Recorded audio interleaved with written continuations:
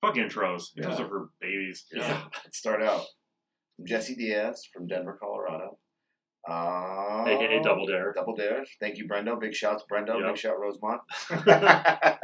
I was born in Denver, and then I moved to Mexico for a little while as a kid.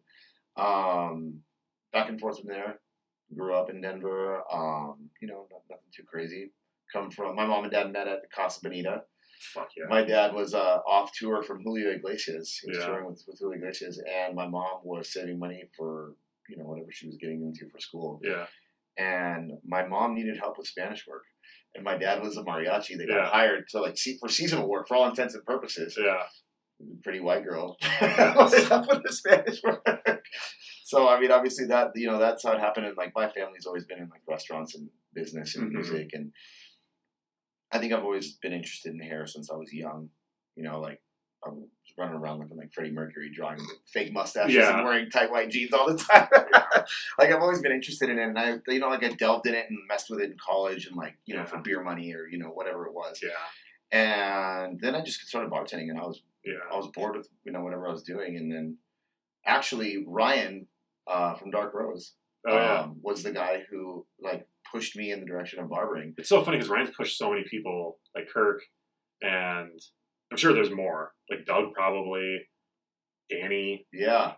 Ryan's had a pretty big influence of taking clients and friends and being like, why don't you just cut hair, dude? Yeah, it was funny because I was super burned out. I was visiting from Seattle. Yeah. And my friend Seth, who cuts hair down in Seattle, he was like, you should be a barber, dude. You should cut hair if you want to get out of the bar industry and stuff like that, and I mean, I just couldn't make the decision at the time. Mm-hmm. And then, I was just too deep in the bar world, and I was just busy doing my stuff that I thought was important at the time. And so I said, fuck it, I'm not going to do it. And then I came home, and my brother was like, there's this badass barbershop you need to check out. This dude is really good. You should check it out. It's Brad. So we went there, and Ryan was my barber. And he kind of had this kind of same conversation that we're sitting here because he's cutting my hair. Yeah. And he was like, so you're sick of the bar, huh? I'm like, yep. And he's like, you should cut hair, man. Just give it a whirl. He's like, you kind of look like a barber already. You should just try it. Yeah. And I ended up going to Emily Griffith 2 weeks later. They need to give him a royalty for how many people he sent to Emily Griffith. For real, man. I know. What did we just say? 4 off the top of our head. Yeah. So it was, and then that opportunity met me with you and with everybody from Proper, and it kind of just pushed me into it. And as far as my history goes, I worked at Floyd's like everybody. Mm-hmm. After barber school, I worked at Floyd's, and it was it was fine. But you were apprenticing at Proper too, right? Yeah, I was apprenticing there and bartending full time and going to school full time. Shit. And so with everything with Proper, obviously that all came to an end. Yeah. And so obviously, well, that was funny because the other conversation after going into barber school was with you when I was going to start working there, and you were like, "Do you want quality or do you want just fast money?" And I was like, "I think I want quality." Oh, when you were going to work at Floyd's? It was the transitionary period between Floyd's, Proper, and working at Gold Standard. Well, yeah, because didn't Jordan say? I thought. He did it with everybody, where you just watched him cut hair, but he didn't explain shit. He just kept saying to each their own merit. Yeah. And it was just it's just worthless. So I think you weren't improving as much as he wanted you to, but you weren't really getting any education. And correct me if I'm wrong, that's when he's like, I think you need to work at Floyd's and just get some reps and then come back. And is that originally kind of why you went to Floyd's? Yeah, I mean, I just at that point, I was like, well, my mentor doesn't even fucking believe in me.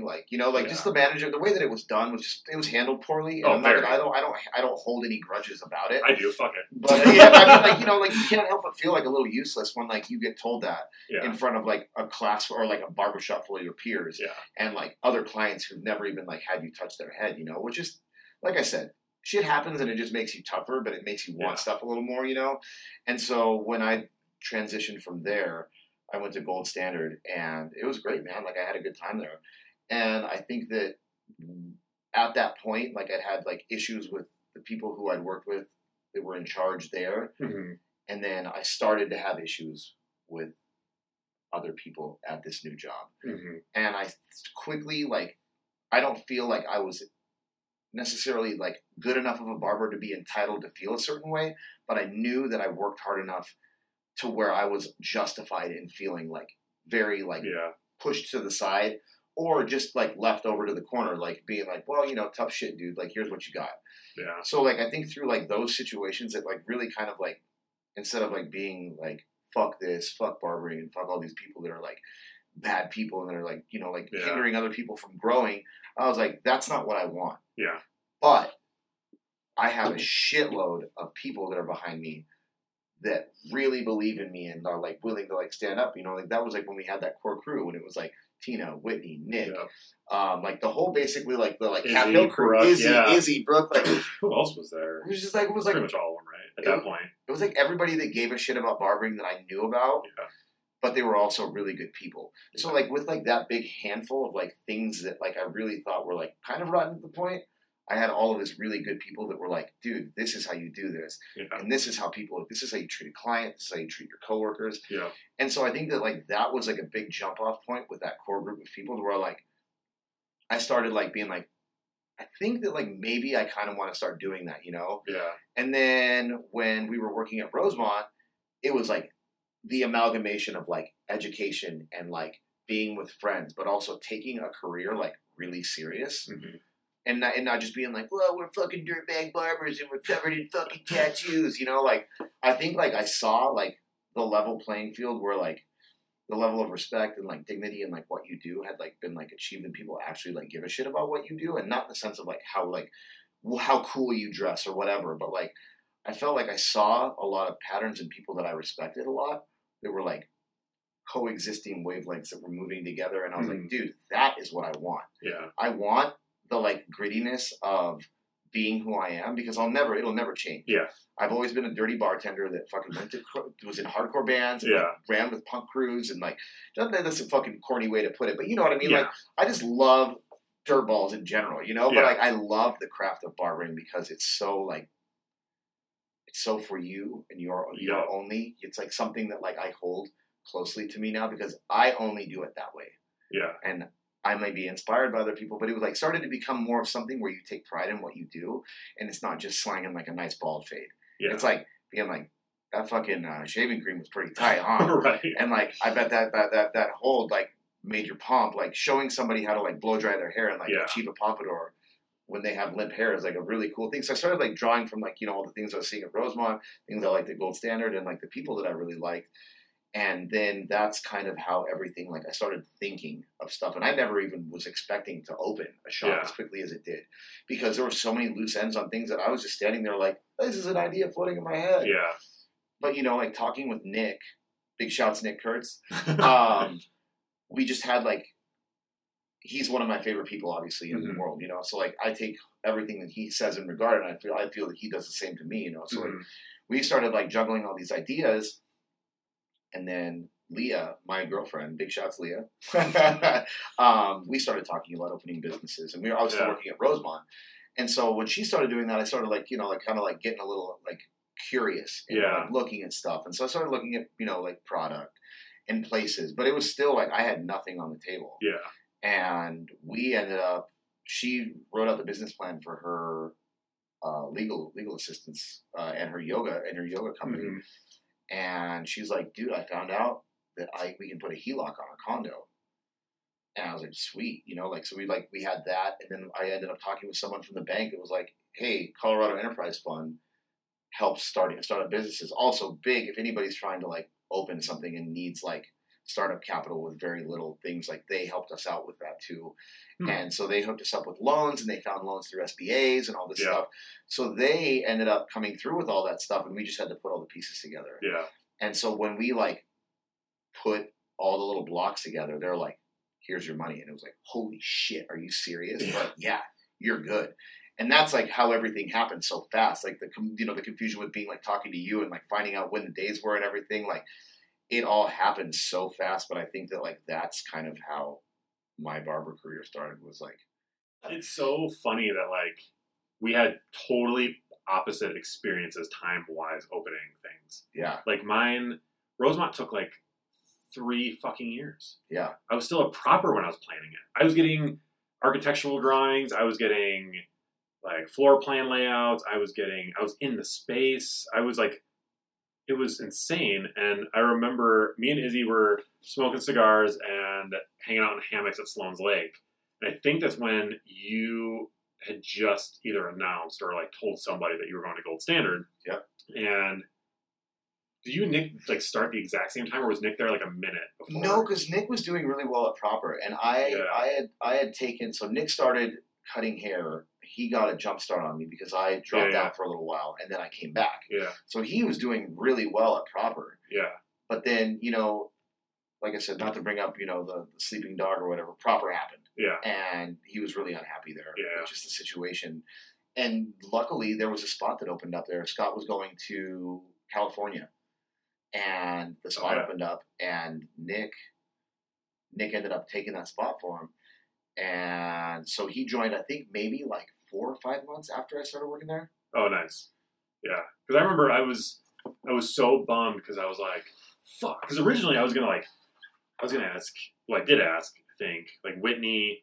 Eventually I asked Brooke. I was going to ask you and Nick, but I didn't want to. Nick knew because Nick, Whitney, and Izzy all toured. We were going to be in, like, across from Huckleberry, that tiny ass, like, the little strip right there? Dude, it's like 250 square feet. We were putting like 4 barber chairs. How the fuck?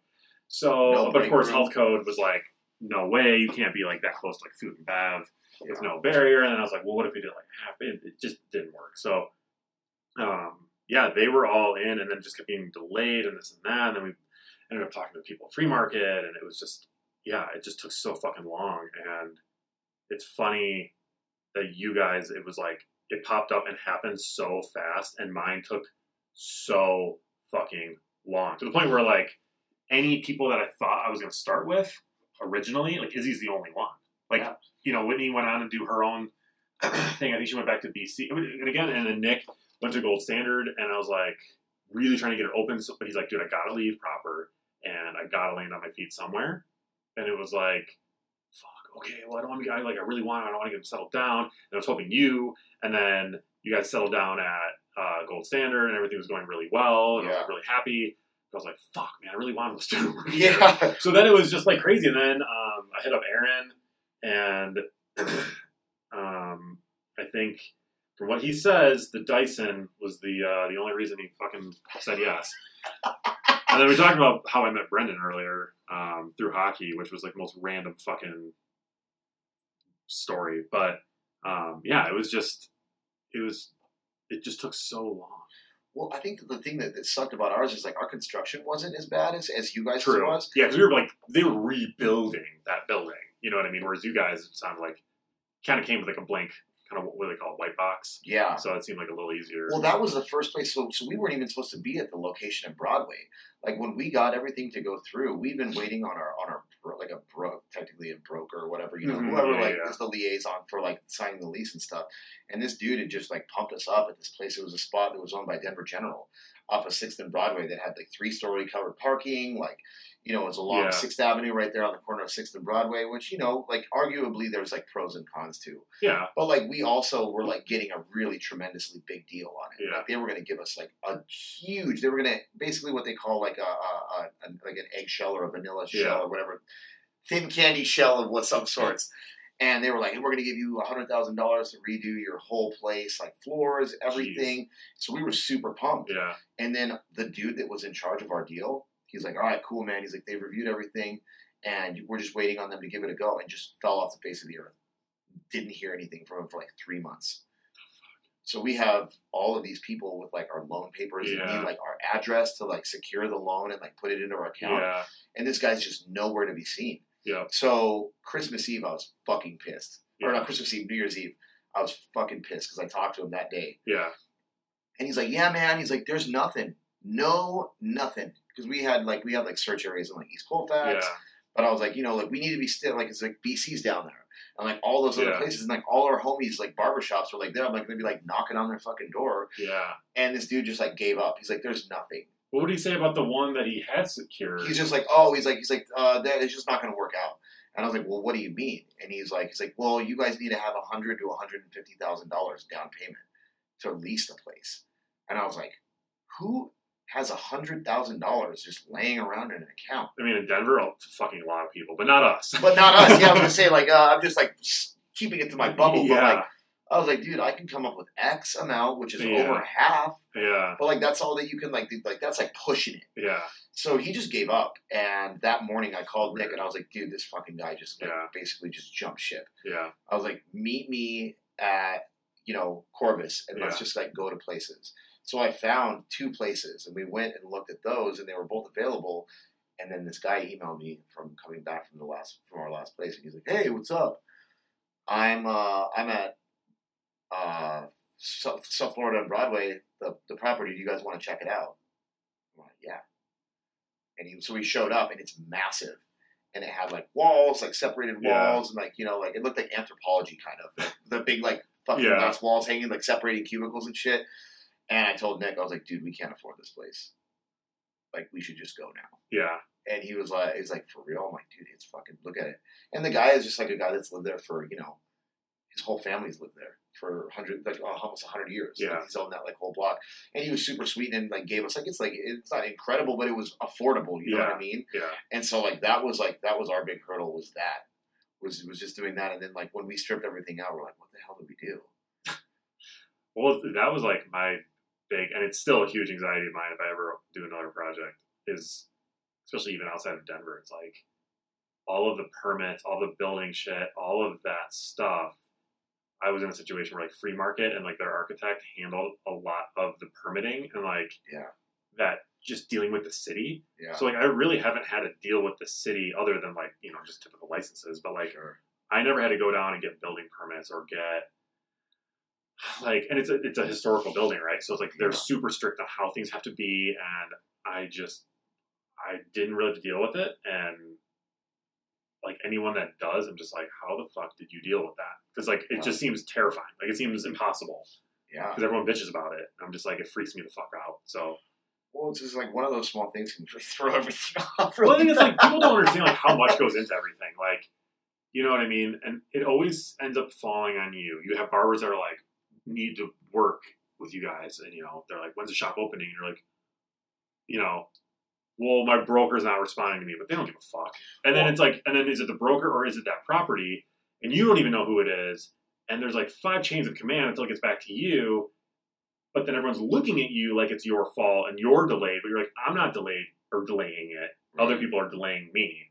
Right. But like nobody gives a shit. So it always just falls on you. And you look like the idiot with your dick in your hand when it's like there's nothing physically you can do. No. If you could just drive down to someone and shake them and just like strangle them and be like, get it fucking done, you would. But that's just not how this works. And so professional bullet biters, dude, seriously, there's no crying in fucking barbering, boys. Only behind closed doors. I was gonna say there's actually a lot of crying in barbering. There's a lot of grown babies. Dude, I'm telling you, like I've cried up straight probably like 2 or 3 times. Oh yeah, like not like I'm so sad. Like it's just been like what is happening? My body is giving out on me. It's like a single Jesse tear, just like tough guy tear. It was, dude. It was like straight up, and I was like, yeah.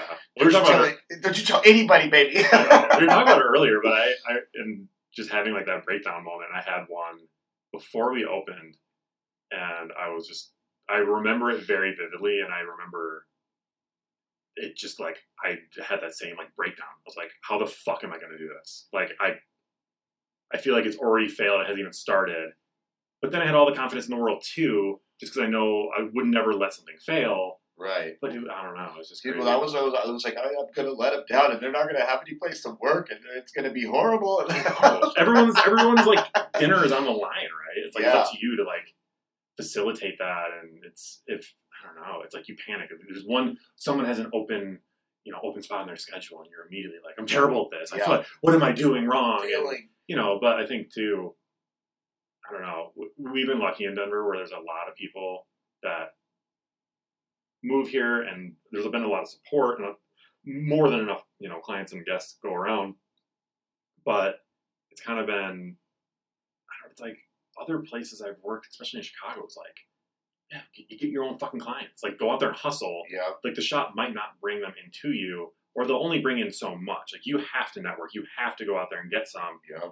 And, I mean, Brenno's a great person to talk to, because when he was with Sassoon and having to get models and stuff, it was, like, fucking insane the amount of stuff that he had to do, and just just very humbly just go beg people to come in and be models for his program and this and that. And like, I feel like Denver's been spoiled in that regard. So sometimes barbers are spoiled, and they're like, you know, they kind of get mad at the shop if there's like a slow day or if it's building a clientele or whatever it is, instead of just like immediately being like, oh, this is on me. Like, I have to do this, you know? It's like, what do you, that is barbering. That's hairdressing. That's like, that is this industry. Yeah. Like, yeah, your shop hopefully brings up the name of the brand, whatever, brings in people, location. Yeah. Like, at some point, dude, it's got to be on the practitioner a little bit, you know? I think in Denver too, though, dude, like with the way the clientele is easy to get. Mm-hmm. It just has to be the right way. Like if you take care of people, or like you put in that effort, like there's been days like seriously where like I've been like dead and I'll like go to the weed store. Yeah. I'll be talking to this guy. Like there's this guy at the weed store that's like, hey man, like he's kind of like, he's just like, hey dude, what's up? Like he just like he's never really gone to a barbershop or anything. Yeah. And he's like, I cut my own hair, and I like I have a hard time getting the back of my neck. Yeah. And it's like, oh man, that's the hardest part of the haircut. Yeah. And he's like, yeah, well, he's like, I tried to do it, we fix it. And I was like, yeah, for sure, dude. So he showed up, and it was like, it's kind of a bit wonky. Like, it just was hard to, like, it was one of those ones where it's like, dude, I get what you're having a hard time with. Your haircut's a number 2 all over, but you can't get it straight. And dude, like, it's just one of those things where you go out of your way to be like, yeah, come on in. And I gave him a card, and he just showed up one day. Oh, nice. Booked an appointment, and he booked a full haircut. And he's like, I just want you to do the back, but I'll pay you for it. I was like, dude, just sit down real quick. I'm on the end of my day.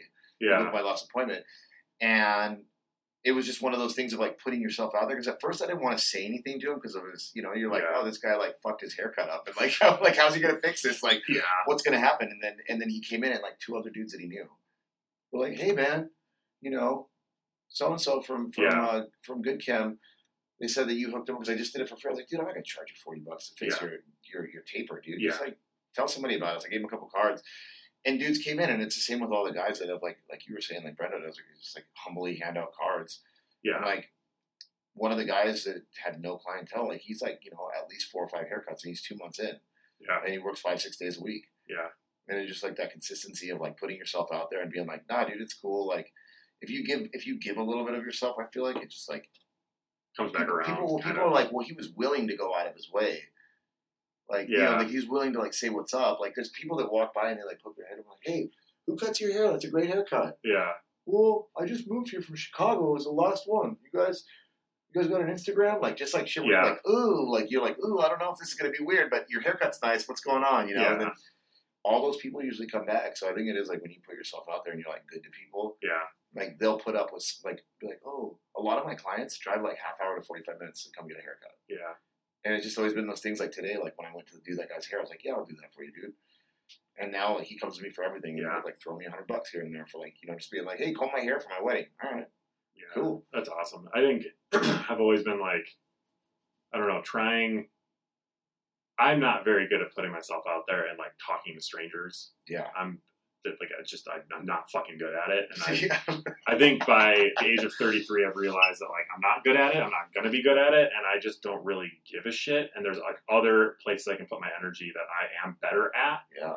And so I've always kind of been like, but I mean, of course, if it comes up, right? Yeah. Like, we were out at this event the other night and some dude, luckily like one of our other friends who I haven't seen in a while was like talking about, I don't know how he didn't need to ask about the shop or something like that. Sure. His friend's like, oh, what do you do? He's like, oh, I own a barbershop, I'm a barber.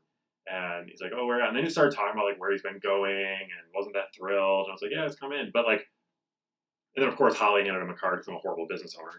Just kidding. I have one card in my wallet and it's these new cards and they're beautiful. Shout out to Jason. They're fucking awesome. And I went to go grab it, and Holly's like already on it because she knows I usually never do. And I was like, the one time I have one. Yeah, like she gave me like she gave him like one of my cards from like when we first opened that are total shit. But and it was I like to just like kind of give them the basic info and let them do the legwork. But like I've talked about this with the guys too. It's like even if you're booked for the day and like someone does a walk-in, right? And they're like, hey, do you have time for a walk-in? Or do you guys take walk-ins or anything like that? Yeah. It's what grinds my gears the most is just to be like, oh, we're booked today. Dude, you can easily let them down easy. You can be like, hey, and it's the same thing in retail. It's like, hey, I like this shirt. Do you have it in large? And they're like, no. You don't have it, but you're going to be like, let me check the back for you. Yeah. That's like what I was trained to do. It was just like, even if you know you don't have it, you just sold the last one 20 minutes ago, you know for a fact. You just go in the back room and you just sit there and maybe you let out a fart and then you come back out. Yeah. And you're like, unfortunately, I'm so sorry. Like, we're sold out at the moment. So we're going to wait. Like, you just need to make them feel like you want them in. Mm-hmm. It's just like now isn't going to work out. Yeah. And so I always try to think of like our verbiage outside of like when I'm in the moment. I'm always like, wait, what do I say? I get in that like tunnel vision, like handle the situation quickly. Yeah. But I usually just do that. I'm like, last I looked, we didn't have any availability left for the day. Sure. But let me see if anything's changed. Yeah. And then even if I know it's booked, I just looked at it, I'll go like look at the iPad. Like, unfortunately, everything's sold out for the day. We'd love to have you in. We do all the booking online, worldsmybarbershop.com, and just like hand them a card. Show them where the website is on the card. Not that it's that hard to find. And then tell them about like the waitlist option Inspire has and stuff like that. And like, as long as you like, and people will come in and try to book an appointment in shop, which we don't do because we just do all the prepay through Squire. And that's kind of, they're like, well, you have this like reception desk now, so why don't you just do it? Yeah. Instead of like explaining all that, it's so much easier to just be like, we'll have you do it. But there's been times where like Sean or I just like sit down and like they're using their phone to book it, but we're just like there if they need help, especially older guys, because sometimes technology, the boomers and the what are they called, the sepultarians or whatever? They're like if you're in your 70s or some shit. Well, so we'll like ask them if they need any help, and sometimes they're like, why didn't you put a credit card? Right. Like, this is why. Oh, how's this work? Does it charge me now? They'll charge you 30 minutes, 40 minutes before the appointment time. If you need to cancel, it's how you do it. So we just like walk them through it. I think they're just like very appreciative of that. Even though it seems to a lot of people how we do things is very weird, but it's just so much more efficient for us and the clients in the long run. But just to your point earlier, I think it's just like as long as you try to help somebody get in and you show that you want them in without seeming desperate, right? Yeah. That's why I put like most of the power in their hands. I'm like, you're going to do this, but I'm here to help. Yeah. Instead of like, oh, dude, come check us out, man. We're the sticky shop ever. It's like, that shit's so tacky to me, dude. It's like, let the fucking shop speak for itself. Yeah. And like, there's so many, your website, Instagram, there's so many tools now that like, you don't have to fucking really do anything. Yeah. You kind of just like, here's a portfolio, like just, if it's not your vibe, that's totally chill. Yeah. But I think like my big thing with that is like, and I think that we've been able to handle it better, but I think my worst fear and the thing that I hate to happen to me is like to be made feel stupid. Yeah. And so like I try to approach like that kind of stuff because we do all our booking online as well. Yeah. But we do have heavy foot traffic, and we do have barbers that don't have books that I want them to be able to take those. So we try to find ways around it, but I just have no tolerance for like making people feel like idiots. Like either when they walk in or over the phone, like, oh, you just book it on the fucking website, like have that snotty ass attitude. Yeah. Like I've tried to find ways to be like, hey man, like we are booked today, like, and we like weekends are tough. Yeah. But if you could take a look at our website, if you have any questions, you can give us a call back. But it just makes it easier for you. By the way, there's no pressure of like waiting on the phone. Yeah. And like being like, oh well, what about this person? I just explain like I have 5 barbers that are working usually every day. Yeah. So in order to find every day, I have to go through every single barber. Like if you have, like I just explained the process, and it's easier, and people usually make it. But there's a couple people that like will push your, like there's people that don't want to put credit cards in and it won't show up. That's what happened was we were doing walk-ins off the cuff all the time, but we were losing tons of money because each of us was losing 2 to 3 walk-ins a day when they were saying, "Oh, I'm 20 minutes away. I'll be there at 3:30." Yeah. And then so like we just had to have like that firm like unless it's like a dire situation, like you need to do it, because there'd be guys that would call and be like, hey, I need an appointment for tomorrow at 4. I'm like, okay, cool, or we do it over here, and I'm like, you can do it on the website. Well, I'm driving right now. Yeah, we got that too. That's why we just don't even have a fucking phone, because we do, it's on the deep web, you can find the number, but it's for that reason. It's like people trying to get around, most shops that I think we both know like require a credit card down a book nowadays in Denver, so it's like they're just trying to get around it, and you're right, they're the same people that won't show up, that will no-show you, or put in a fake card number, or this or that bullshit. So it's like, it's just, no disrespect to them, but fuck them. Yeah. I don't want them. Like, go somewhere else. I don't give a shit. Like, I want people that are going to show up and respect what we do because we respect other people's time. And I think the tone on the phone call is so important. It's like, there's a way to be politely stern and professional. The wishy-washy shit, people take advantage of it when you have a waver in your voice, and it just sounds stupid. It sounds like you don't know what your own shop does. Yeah. And so to concisely be like, this is our policy, I have had, I think, 0 people upset with me being not blunt, but politely and professionally, like, straightforward with my response. Then the moment that happens, it's like, you guys charge $45 for what? Like, why are you eyeing me right now? You know what I mean? They want professionalism. So it's like just getting down to the nitty gritty and just being like, hey, this is how we do things. I've had literally no pushback. Yeah. I think I've had more pushback when I do that. Oh, totally. Because then it's like, oh. There might be a way. And they're like, no, there's not a fucking way. It's not how we do it. But they think that they can get that one homie hookup even though you don't even know who they are. Well, it's like 5 minutes late. Yeah. And then it's like 15, and then it's like, well, why are you 20 minutes late to a 45-minute appointment? Yeah. Oh, well, I was picking up my aunt that, like, needed help from, like, whatever the excuse is. And it's like, dude. I know. It just opens the floodgates. We've had people, like, if for some strange reason there is time for a walk-in, or there was, like, a cancellation that was, like, canceled before our cancellation policy, but for some weird reason we didn't have anyone on the wait list that didn't get booked or whatever like that. We've had people at first like, do you have time for a walk? It's like, holy shit, we actually do.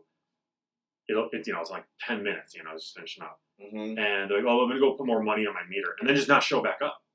So we and it happened twice actually. And I remember them because I remember just wanting to like, just kick the wall. I was so pissed. Because then someone else came in looking for a walk-in and it was like, what, 2? And we were like, unfortunately, some guy just beat you to it. But we waited and waited and waited for the other guy to show up. And by the time it was 20 minutes, we were like, oh, what about that other dude? And like, he wasn't in Free Market anymore. And we had no idea where he went.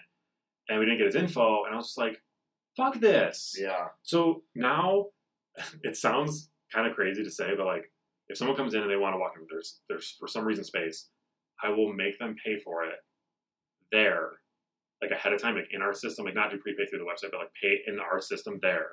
If they're going to leave the shop, if they're going to walk the fuck outside, they're going to smoke a cigarette, if they're going to go walk around, look for a drink or something like that, I'm like, you're paying ahead of time for it.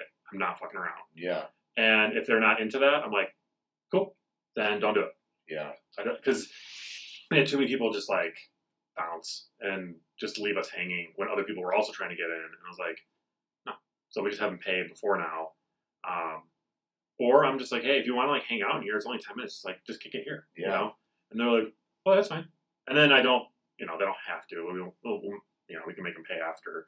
But for the most part, I feel like most people are just like, why would you do? Like, it seems like very strict. Yeah. I'm like, no, dude. Like, I feel like it just like if you don't do that, and I think that goes back to covering your ass, you just end up paying for it in the long run. Oh yeah. Because then it's like, oh well, you let my cousin be 10 minutes late, and like that's why I have like a very strict like if it's 10 minutes, it's 10 minutes, like it's too much. Yeah. And it's not because it's like a snot nose thing, but like I think I've like let myself get walked on enough to the point where like now I'm like you said, fuck that, dude. Like I'm done with that. I mean, especially as an owner, it's like Scott at Tried and True. He's just so nice. You know what I mean? And like, he is so forgiving and kind that I think I saw him get, I don't say like walked all over, but like people habitually like kind of like fuck his time up, and he would just kind of go with it. And I was like, and I just didn't allow it. I was like, fuck that. I kind of took like Alonzo's attitude. He's like, if you're a minute late, tough shit. And I was like, I respect the amount of balls that you can just be like, nope, you want to get a haircut by me? You show up on time. Yeah. And I loved how like Alonzo was never afraid to say that to somebody. Yeah. And I noticed Scott was kind of a little bit more flexible. And then when I owned a shop, then I was like totally passive again. Like I was pretty strict with people, and then I became really passive. But I think it's like you're working somewhere else and you piss somebody off and they leave you a shitty review or something, and you're like, fuck it.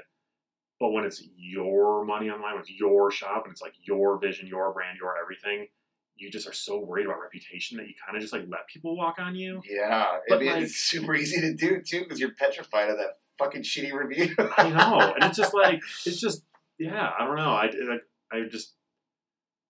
But I mean, and you know, Brendan, like his verbiage is so good. So like there's been times where I'm like, this guy's habitually late. I love cutting up and cutting his hair since I went to Denver. Mm-hmm. You know, it's been years, but like I gotta have my full 45. And he's like, then just tell him you need a full 45 minutes to cut his hair. That's been basically what it was like. The last straw for me was like, well, you usually finish it before we do hours. Yeah. Just so that we can take our time and we can, you know, do what we want. Yeah.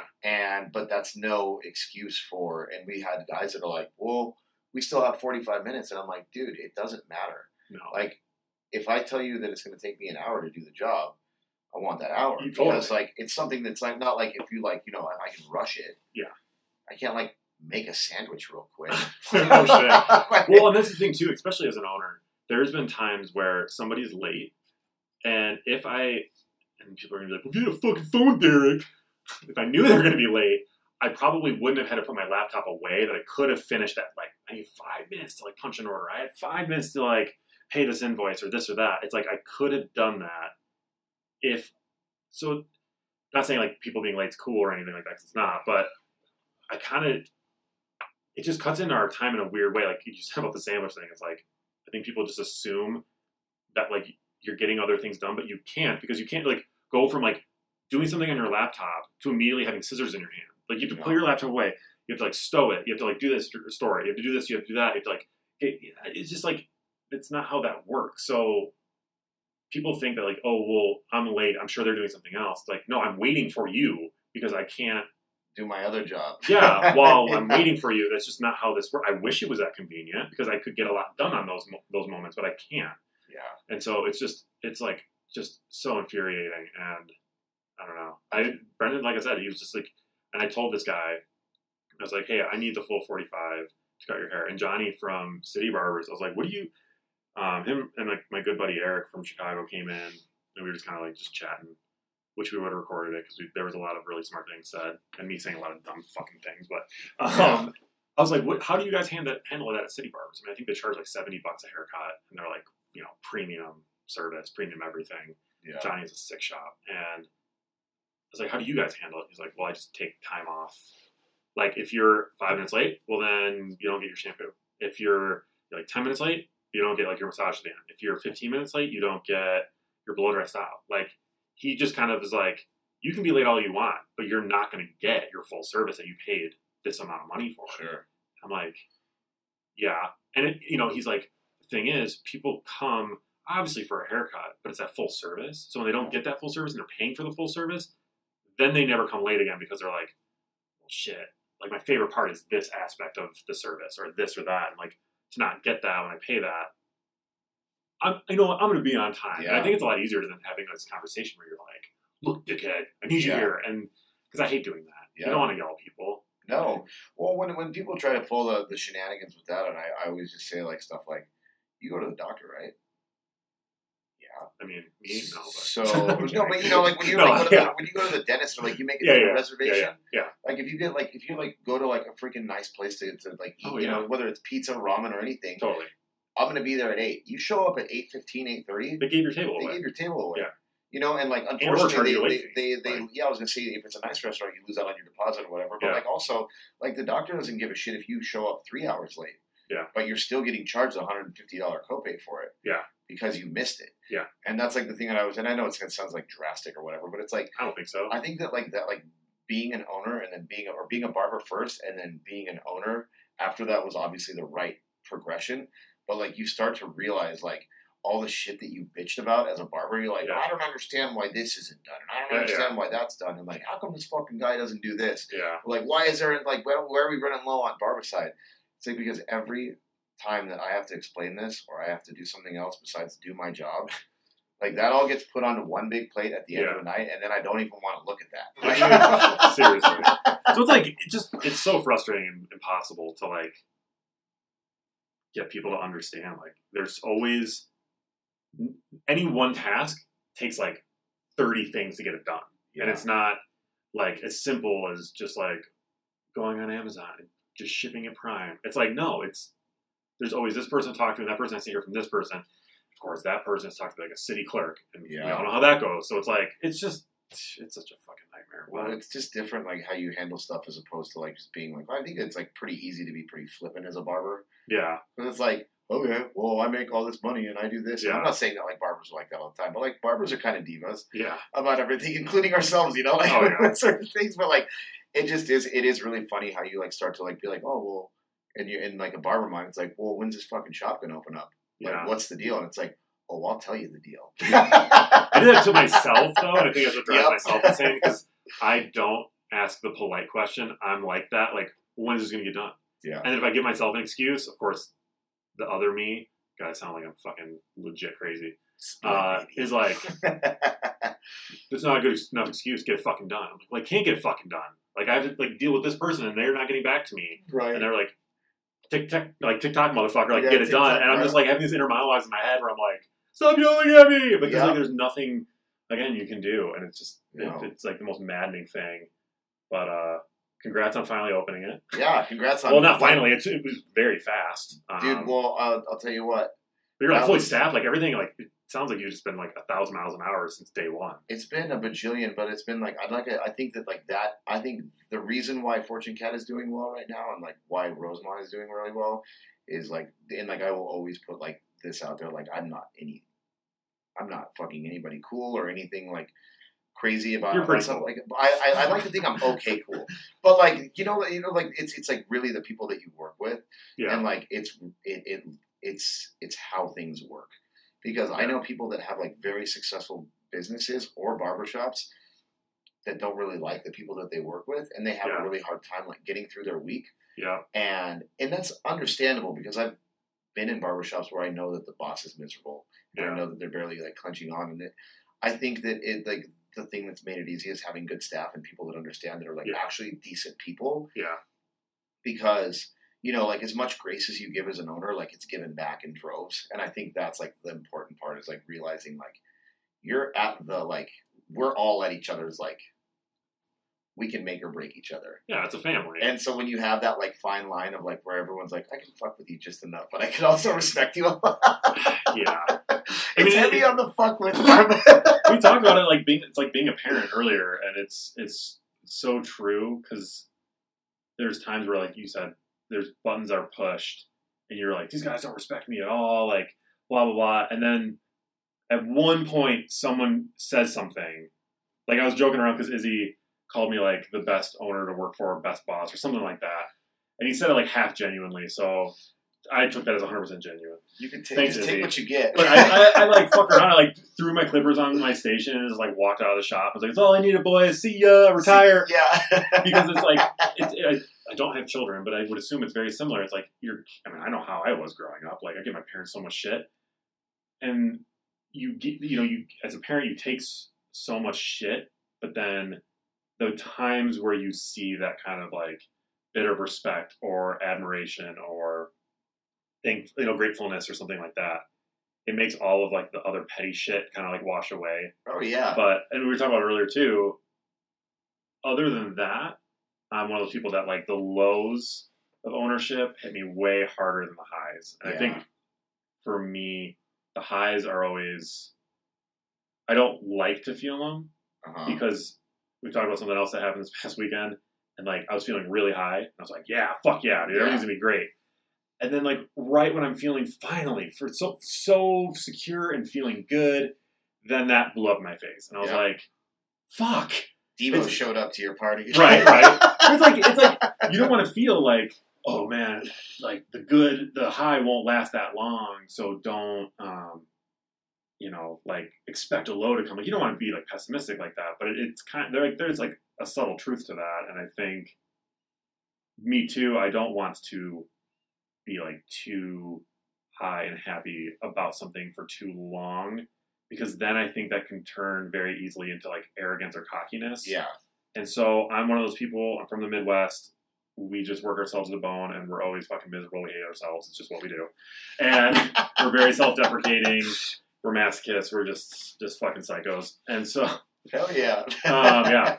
Shout out to the Midwest. Shout out to the Midwest. Thanks for making me dysfunctional. But I don't know. There's just something about like humility that's just so important to me, and I think if you try to like push it like too far as like holding on to that, like you need to feel the feels and like relish in it for a moment. But I try to like brush that shit off and just be like, okay, what's next? Yeah. Because again, sometimes when your head's in the clouds, you kind of start to lose sight of everything else, or you get a little cocky and arrogant. You think you're top shit, and like that's just not good for anybody. Getting a big head, especially as an owner, when you're like supporting other people, is like the dumbest shit. And I've worked for so many people like that I would just refuse to do it. But I'm just not one of those people that can shake the lows as easy as some people can, and I like get stuck in the lows. Sure. And that, I'm sure Holly my girlfriend could easily back that up. And I don't know, I think it's like a personality trait to an extent, Yeah. But like, you have a lot on the line. Like you put up all this money, put up all this, it's a vulnerable space. Like this is my idea, this is my vision, this is all of this shit. And like, what if it doesn't not only not do well, but like, we talked about earlier, like supporting, you're supporting all these other guys that work with you, and you're like, for their sake, so they can eat and pay rent, I need them to be busy. Just like a lot of pressure, a lot on the line. And it's yeah, I mean, like that's like I think we talked about this earlier too. Like I think like my biggest fear is like I like feeling stupid. Yeah. And so like when you are an owner, which is something that I'm very new at, like you show your ass a lot. Dude, you feel stupid every day. Yeah. And there's moments where you feel really fucking smart. And every time I feel really fucking smart, and I'm hoping I'm not shooting myself in the foot and jinxing it, but it's like a lot of times where I feel really smart, have a really great idea that I'm like, man, this is going to fucking work so well. Sometimes it hasn't. And then again, you have this high of like, oh yeah, this is going to work out so great. I'm so excited for this. And it doesn't really do well. And then you're like, back to like, I feel dumber than dumb, you know? And it like swings the other way very fast and abruptly. And I feel like that's the way that you learn as a barber, though. It's like I think that it's discouraging to get your legs cut out from under you so often as an owner, but I think as a barber you're used to it. A little bit, so I think if you take it right, you can learn from something. Oh, and totally. like that's how I've gained like the wisdom or like skill set or whatever it is. Of course, like, learning people is like it's like when you like fuck up a haircut, and you're like, well, I definitely know not to hit that fucking cowlick with a clipper over comb move or something like that. You know, like. You remember it, so like even though it doesn't happen as often, I feel like you learn from it. You're like those moments of stupidity or those moments of being like, God, I'm really, really out there right now. But that's, I mean, like you said, that's how you make. I did a lot with like when we first opened in retail. I still do make these like micro. I call them like micro mistakes. Sure, they're almost purposeful mistakes. Did you go to college? Yeah. Okay, I didn't. So 3 years dropped out. I didn't pay a shitload of tuition to go to business school, and even if I did, it wouldn't have taught me this space very well. I just spent a lot of years in the industry and in a lot of different situations learning from just different scenarios and brought that all with me.